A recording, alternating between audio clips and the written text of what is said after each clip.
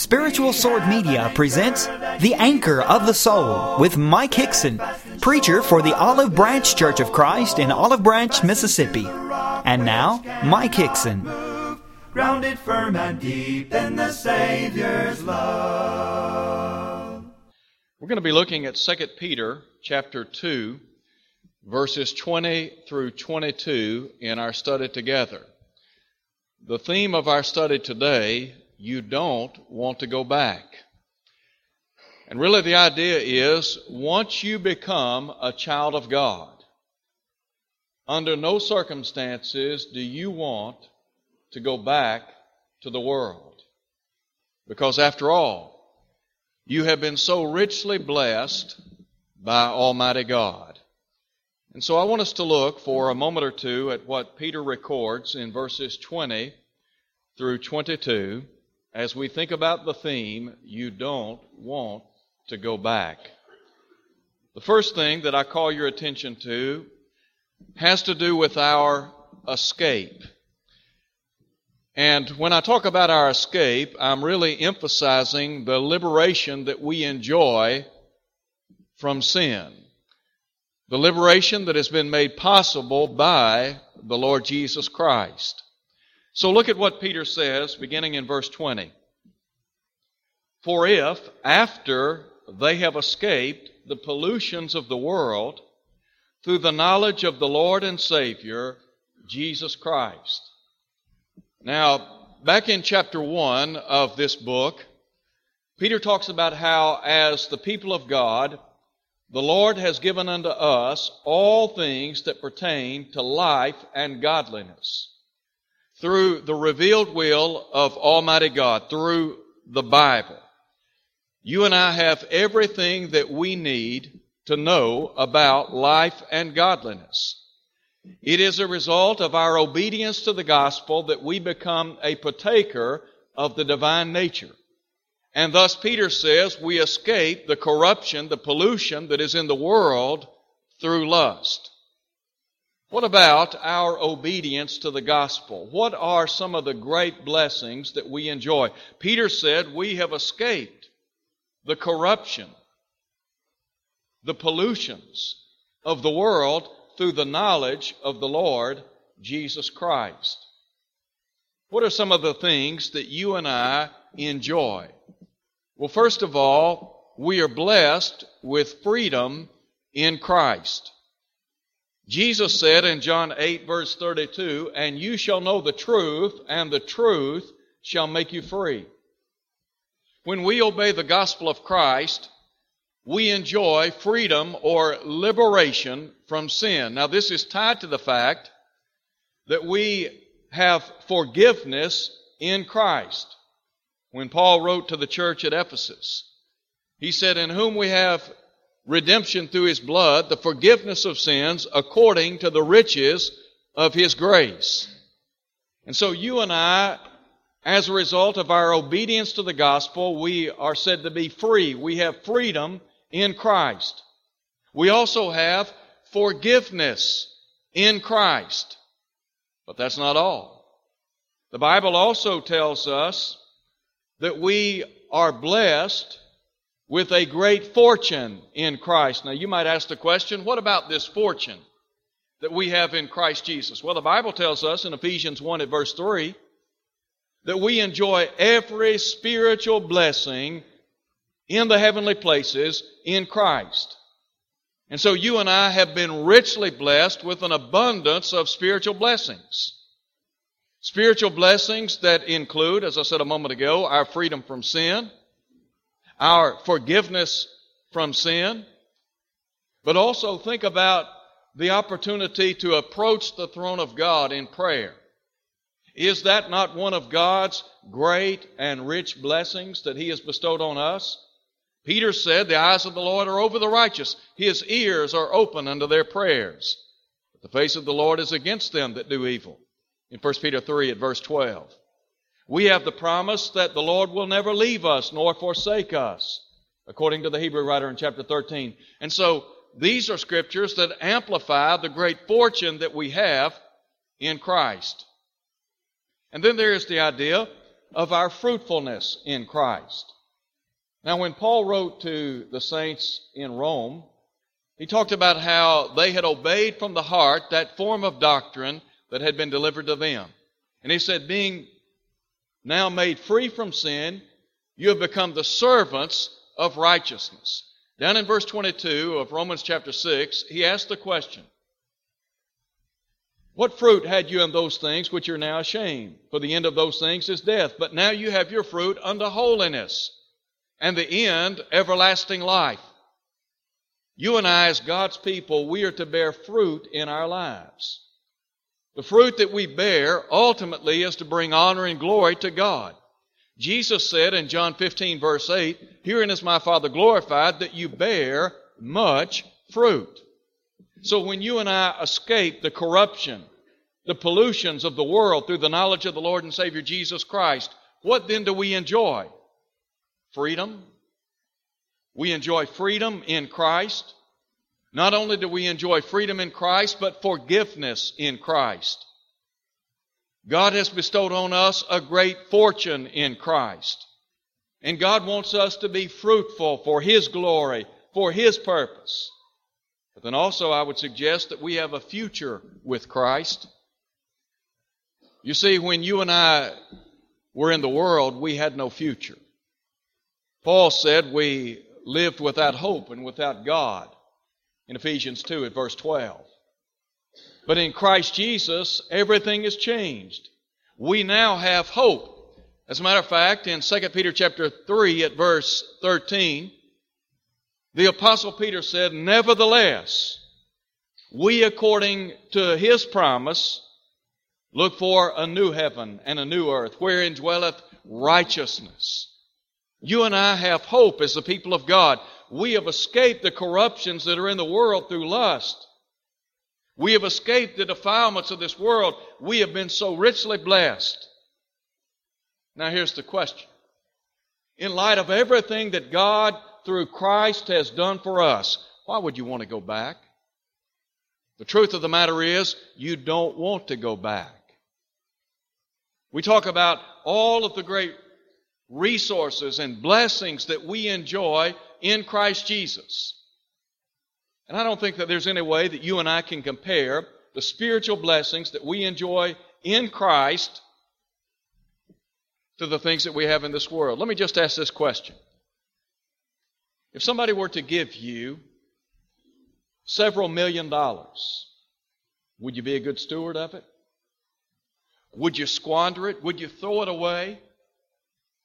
Or would you try to, in a very wise manner, be a prudent steward over that which you had been so richly blessed with? I suspect that you, as well as me, would want to be a good steward. We'd want to try to hold on to it, to use it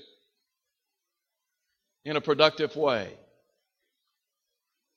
Well, sometimes we can see the importance of holding on to those material possessions, those earthly riches, and we don't want to do anything to undermine our earthly prosperity.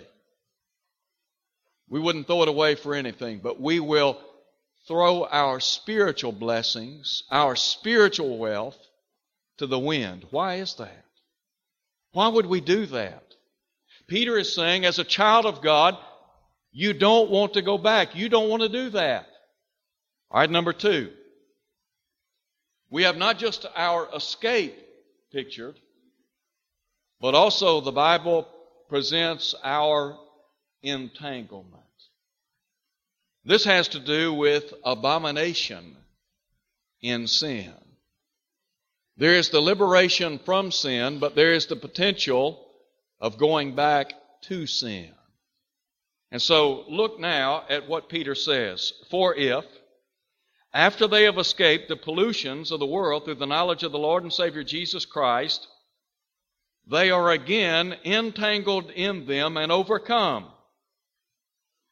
That's what Peter's talking about. Here is a child of God. Here is somebody who has obeyed the gospel. They have escaped the corruptions that are in the world through lust.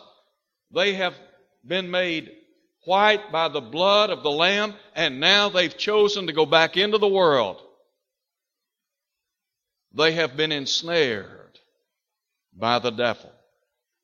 In 2 Timothy chapter 2 at verse 26, the Apostle Paul talks about those who have been taken captive by the devil to do his will. If you go back into the world, then ultimately what you have done is become prey for the devil. You're his prisoner. He has captured you. He has taken you captive. And so, with that in mind, the first thing that I want to call your attention to is the abandonment of the right way. If you are entangled again in the world, what happens is you abandon the right way. The inference is that there is a right way and a wrong way. There is a good path and an evil path. All right, now back up if you would and note what Peter says in verse 15. In verse 15 he says, they have forsaken the right way. If you abandon the right way, in effect what you are doing is forsaking the Lord. You're forsaking the Lord and the way of the Lord. You're giving up on the will of the Lord. Now, I asked just a moment ago, why would anyone, in light of all of the great blessings and favors that we enjoy in Christ, why would anyone make the deliberate decision to go back into the world? It doesn't make any sense. Peter said they have forsaken the right way. Now, I want you to link to this idea of forsaking the right way this thought. Once you forsake the right way, you will forget the right way. What's the old saying? Out of sight, out of mind. If you don't use it, you lose it. Think back to the people during the days of Jeremiah. Jeremiah began prophesying on the eve of Babylonian captivity. And in Jeremiah chapter 2 at verse 32, Jeremiah said, or asked the question, can a maid forget her ornaments, or a bride her attire? Yet my people have forgotten me days without number. God had been so good to ancient Israel. He had delivered them from Egyptian bondage. He had made them His own people, a special people. He had bestowed on them all of His favors and blessings. He had entered into a covenant relationship with them. As a matter of fact, Moses, back in Exodus chapter 19 at verse 3, God reminds Moses of what He had done for Israel by delivering them out of captivity. He said, I bore them on eagle's wings and brought them unto myself. Here was a gracious God, a good God, and yet now during the days of Jeremiah, Jeremiah says they have forgotten the Lord.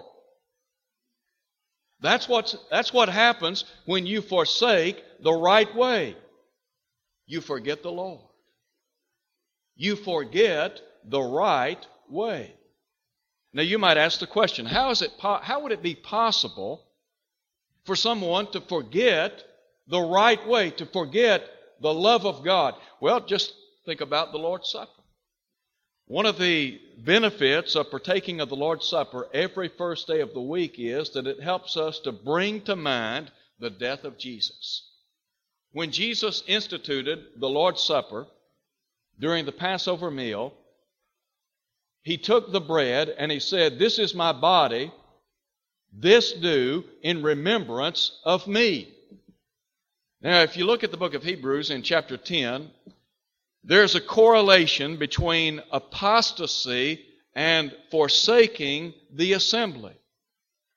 When people quit coming to worship, when they're not regular in their worship to Almighty God, ultimately they start forgetting.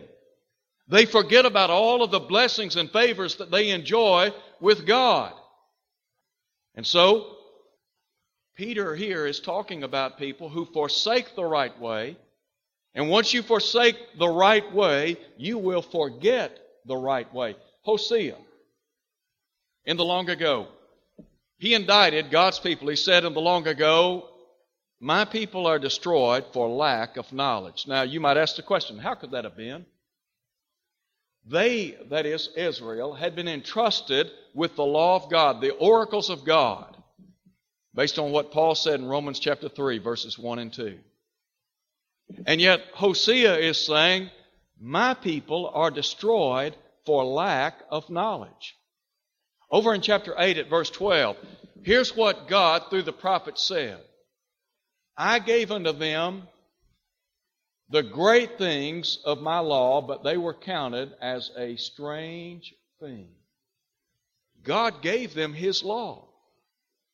He gave them a great and a good law, and yet, because of their biblical illiteracy, because of their spiritual indifference, God said, my word is a strange thing to your ears. That's what we're talking about, forgetting the right way. You see, there are some folks that they leave the Lord, they forsake the right way, and then they begin distancing themselves from the will of God. And over a period of time, they forget. They forget about all of the blessings they enjoyed in Christ, as well as the great opportunities for service.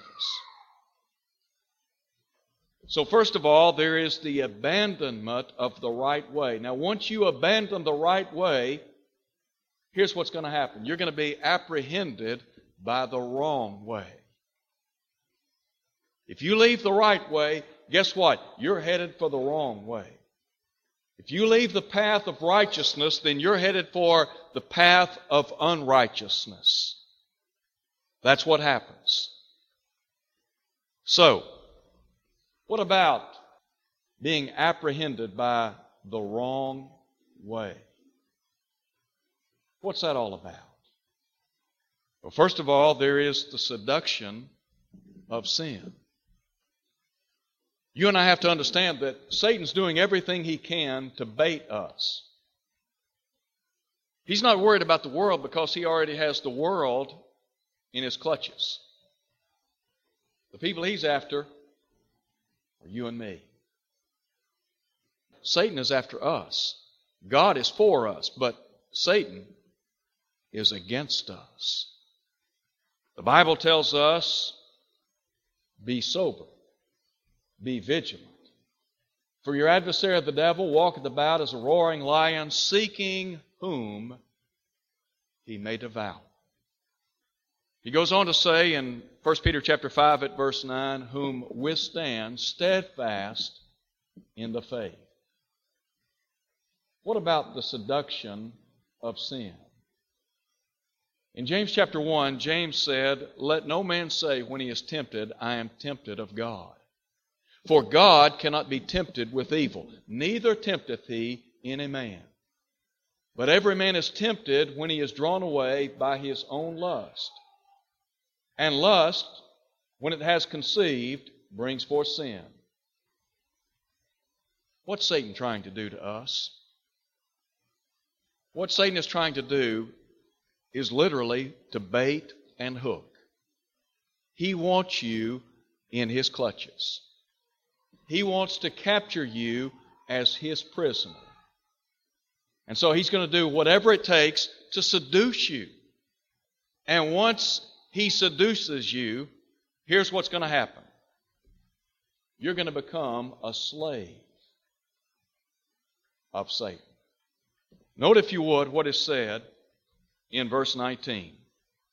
The Apostle Peter says, for by whom a person is overcome, by him also is he brought into bondage.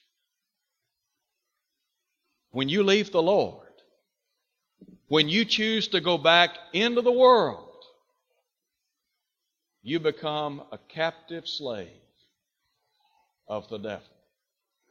Now, there are reasons why people go back into the world. Jesus identified some of those reasons in Matthew chapter 13. He talked about some who stumble because of tribulation and persecution that arises over the Word.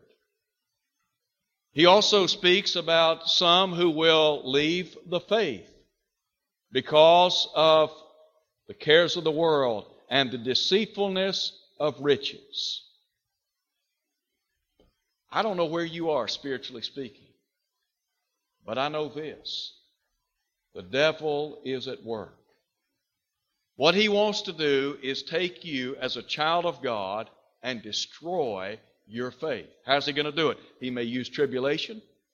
He may use persecution. He may use the cares of this world. He might use the deceitfulness of riches. He might use discouragement. He might use any number of things. What you have to do is be on guard. So first of all, our escape is pictured. And then secondly, our entanglement. Finally, Peter describes our end. Note again what Peter said. And now we're going to talk about condemnation in sin. For if after they have escaped the pollutions of the world through the knowledge of the Lord and Savior Jesus Christ, they are again entangled in them and overcome, the latter end is worse for them than the beginning. For it would have been better for them not to have known the way of righteousness than having known it to turn from the holy commandment delivered to them. The first thing that I would call your attention to is the danger, the peril of leaving the Lord. I said a moment ago, you don't want to go back. You may look at the world and you might see the glitter and the gold and the attraction of sin, and you might think about the pleasures of sin, and the Bible speaks of the pleasures of sin in connection with the life of Moses in Hebrews chapter 11. It might look inviting, it might look tantalizing, it might look like it would be something that you would so richly enjoy. But Peter's saying you don't want to go back. Peter's saying if you go back, you need to understand your spiritual state is worse than if you had ever obeyed the gospel of Christ. Sometimes we talk about degrees of rewards and punishment. Well, I think here the Apostle Peter is stating unequivocally that there are degrees of punishment.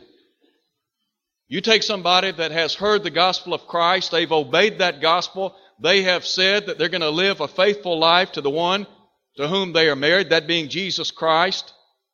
And God has so richly blessed them, and then they choose to go back into the world. Peter's saying, you need to understand something. You are going to pay for that way of life. Peter said the latter end is worse for them than the beginning. It would have been better for them not to have known the way of righteousness than having known it to turn from the holy commandment delivered unto them. With opportunity comes responsibility. You do not want to go back into the world. I'm telling you, if you go back into the world, it's not just a dangerous thing. Not only are you on thin ice spiritually, but the sentence is not a pretty one. It's doom. Note the picture that Peter paints. But it has happened to them according to the true proverb. A dog returns to his own vomit. Now you want to talk about something that is repulsive? Maybe you, like me, have seen a dog vomit on the pavement or on the floor, and then turn right around and lick that vomit up. That's repulsive. And what Peter is saying is, when God's people turn their back on Him and go back into the world after they have escaped all of the defilements of this world, it is repulsive in the eyes of God. That's what Peter's saying. You need to understand, if you've gone back into the world, that's the picture. Not just that picture, but he continues. And a sow, having washed, to her wallowing in the mire, in the mud. I remember many years ago, a friend of mine who is now deceased, he talked about how you could take a pig out of a pig pen and you could clean that pig up. But he said, you know what? You can clean that pig up, but it's going right back to the pig pen. The picture here is of a child of God who's been washed, who's been cleansed by the blood of Jesus. They are a member of the church of Christ. They belong to the Lord. And now they have left Him. And what Peter is saying is they've gone back to the mud pile. You don't want to go back. Don't even think about it. It might be the case that you've been some places in days gone by. Maybe you visited certain places and you have summed up your trip by telling another person, we're not going back. Well, when you obeyed the gospel of Christ, what you were saying was, I'm going to serve the Lord come what may. I'm going to be faithful until death. Here's the question. Have you revoked your word? Have you gone back into the world? If you've gone back into the world, the remedy is repentance. The Bible says God is not willing that any should perish, but that all should come to repentance. God is concerned about His people, and one of the things God is concerned about is that His people live faithfully. Now, I understand that sometimes we stumble and we fall. I understand that living the Christian life can be difficult. But there is a difference in stumbling and falling and getting up on our feet and saying to God, I'm going to do better, putting whatever we've done in the past through repentance and going forward. There is a tremendous difference in that. Somebody just saying, I'm done. I'm through with Christianity. I'm leaving the Lord. And bear in mind that apostasy is not something that typically occurs overnight. It is a gradual thing. This morning I want to close by saying, if you're a child of God, you don't want to go back. The world has nothing to offer. It may look glamorous, it might look inviting, but I'm telling you, it is a death sentence. If you go back, you're going to be lost, severed from the presence of Almighty God forevermore. What I want to encourage you to do is to be faithful to the Lord. How do you build a strong church? You build a strong church by faithfulness. Faithfulness to God, faithfulness to His Word. If you're here today and you're not faithful to the cause of Christ, could we pray with you and for you? We would be happy as brothers and sisters in Christ to pray for you, to pray with you. The Bible assures us God will abundantly pardon, 1 John 1:9. If you're here today and maybe you've never obeyed the gospel of Christ, well, this is your golden opportunity, because all you need to do today is to act upon your faith. I know you believe Jesus is the Son of God. You wouldn't be here. And then repent, turn from a life of sin, as Jesus said in Luke 13:3. Confess His name before others, Matthew 10:32. Be baptized, be immersed in water for the remission of your sins, Acts 2, verse 38. When you do that, God will add you to the church, Acts 2:47. Then what the Lord wants, faithfulness till death, Revelation 2:10. Thank you for listening to the Anchor of the Soul. Your speaker has been Mike Hickson, preacher for the Olive Branch Church of Christ, located at 9100 East Sandage Road in Olive Branch, Mississippi. To hear this lesson again and to see video archives, go to olivebranchchurchofchrist.org. Tune in next Sunday for more of the Anchor of the Soul. Fasten to the rock which cannot move. grounded firm and deep in the Savior's love.